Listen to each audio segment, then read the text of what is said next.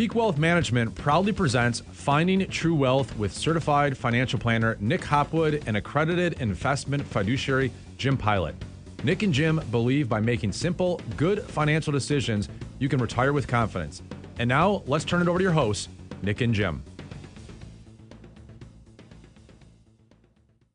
Welcome everyone to episode 158 of the Trust the Plan podcast. I'm Nick. And I'm Jim. And Happy New Year. Yeah, Happy New Year. Thank you. How are the holidays for the pilots? I'm sure they're excellent. And I'm sure that Michigan won the TCU game. Yeah. Right? I'm sure. And by this time we'll know what happened in the national championship. Yeah, exciting times. Let's just assume they won. So we're really happy. Yeah. It's been 25 years since we've done this well, right? Yeah, we're due. All right, so what are we talking about today? We have a case study we want to kind of dive into. So someone came to us a couple months ago and they said, I'm considering retirement at the end of the year, and I have an advisor at the bank, and they said, actually they didn't say that. It wasn't until afterwards, right? He was kind of holding that in his back pocket. Mm-hmm. He said, I'm interested in retiring, here's all my stuff, right? So we built the plan, a plan that you can trust, and we basically said, look, you can retire with confidence at the end of the year. We feel like it's a bulletproof situation, like 100% probability of success with our reasonable conservative assumptions. Yeah. Okay. And he was like, I can't believe it, right? He's like, this looks great. And the reason why he was responding that way is because it turns out he had an existing relationship with an advisor at the bank. And in that relationship, right, he brought his info to the other advisor and said, can I retire at the end of the year? And the other advisor said, no, doesn't look good. He said no. Withdrawal rate's too high. Withdrawal rate is too high.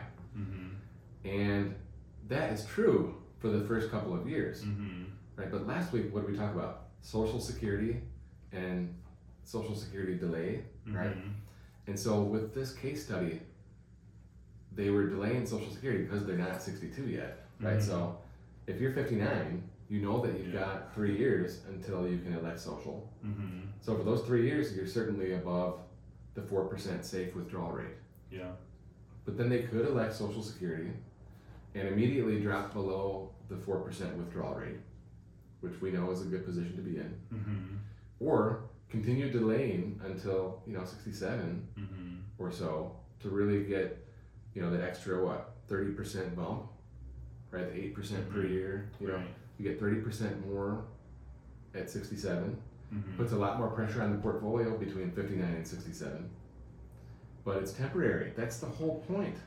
Yeah. I mean, it's a classic case of not really looking at all the factors, right? There's major assumptions that were overlooked to come up with that conclusion, because you really have to look at everything.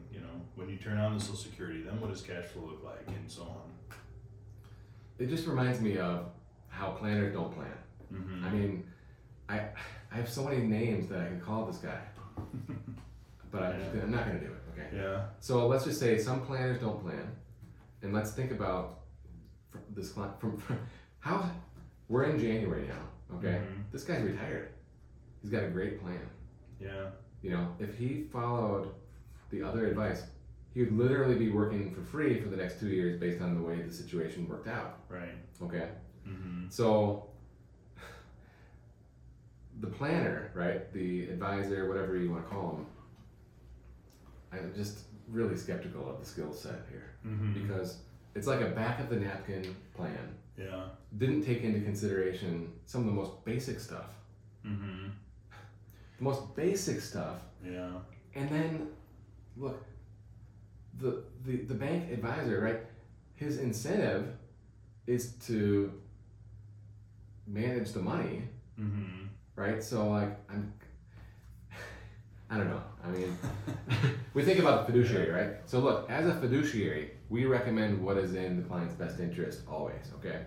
So you have to think about this from the retirement point of view as well. This is like a fiduciary thing. There is a conflict of interest, because if I recommend that he retires, we stand to manage that money and have increased revenue. Mm-hmm. So there is, by definition, a conflict of interest. Mm-hmm. Okay, but we are presenting fair and balanced projections and assumptions, so they can make the educated decision. Yes, I do want to retire, and yes, I am choosing to hire you Mm-hmm. on an ongoing basis. Okay, Mm-hmm. so let's lay that out there, right? Mm-hmm. Well, at the bank, it's the same situation. Okay, Right. but he wasn't even like trying to make it work, right? That's the weirdest thing. Yeah. It's such a slam dunk, but they left the money on the table. Yeah. Yeah, and I've had not to pile on the bank guys, but I had another client come in and say the bank guy, all he ever told them is as long as you can live off of 4%, you'll be fine. That's all you need to know for your retirement plan. He just boiled it down to that alone without taking in any other variables. That's all we need, right? Yeah. What are we doing here? What are we doing? Right.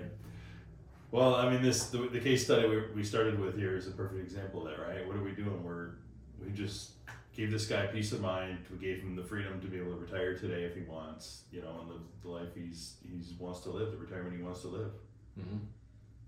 I feel really good about it. Yeah. This is one of the feel-good moments, right? In a job well done, and all we're doing is offering our fair and balanced analysis and making it a thorough analysis.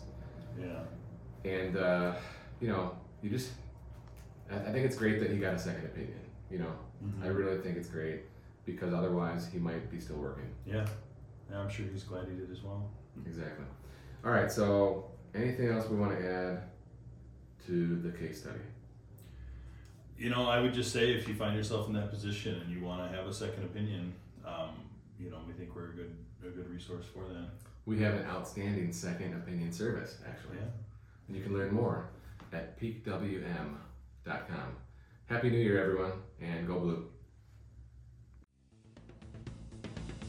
You've been listening to certified financial planner Nick Hopwood and accredited investment fiduciary Jim Pilot on the Finding True Wealth podcast, sponsored by Peak Wealth Management. You can learn more about Peak Wealth Management by visiting peakwm.com or follow on Twitter at nhopwood1.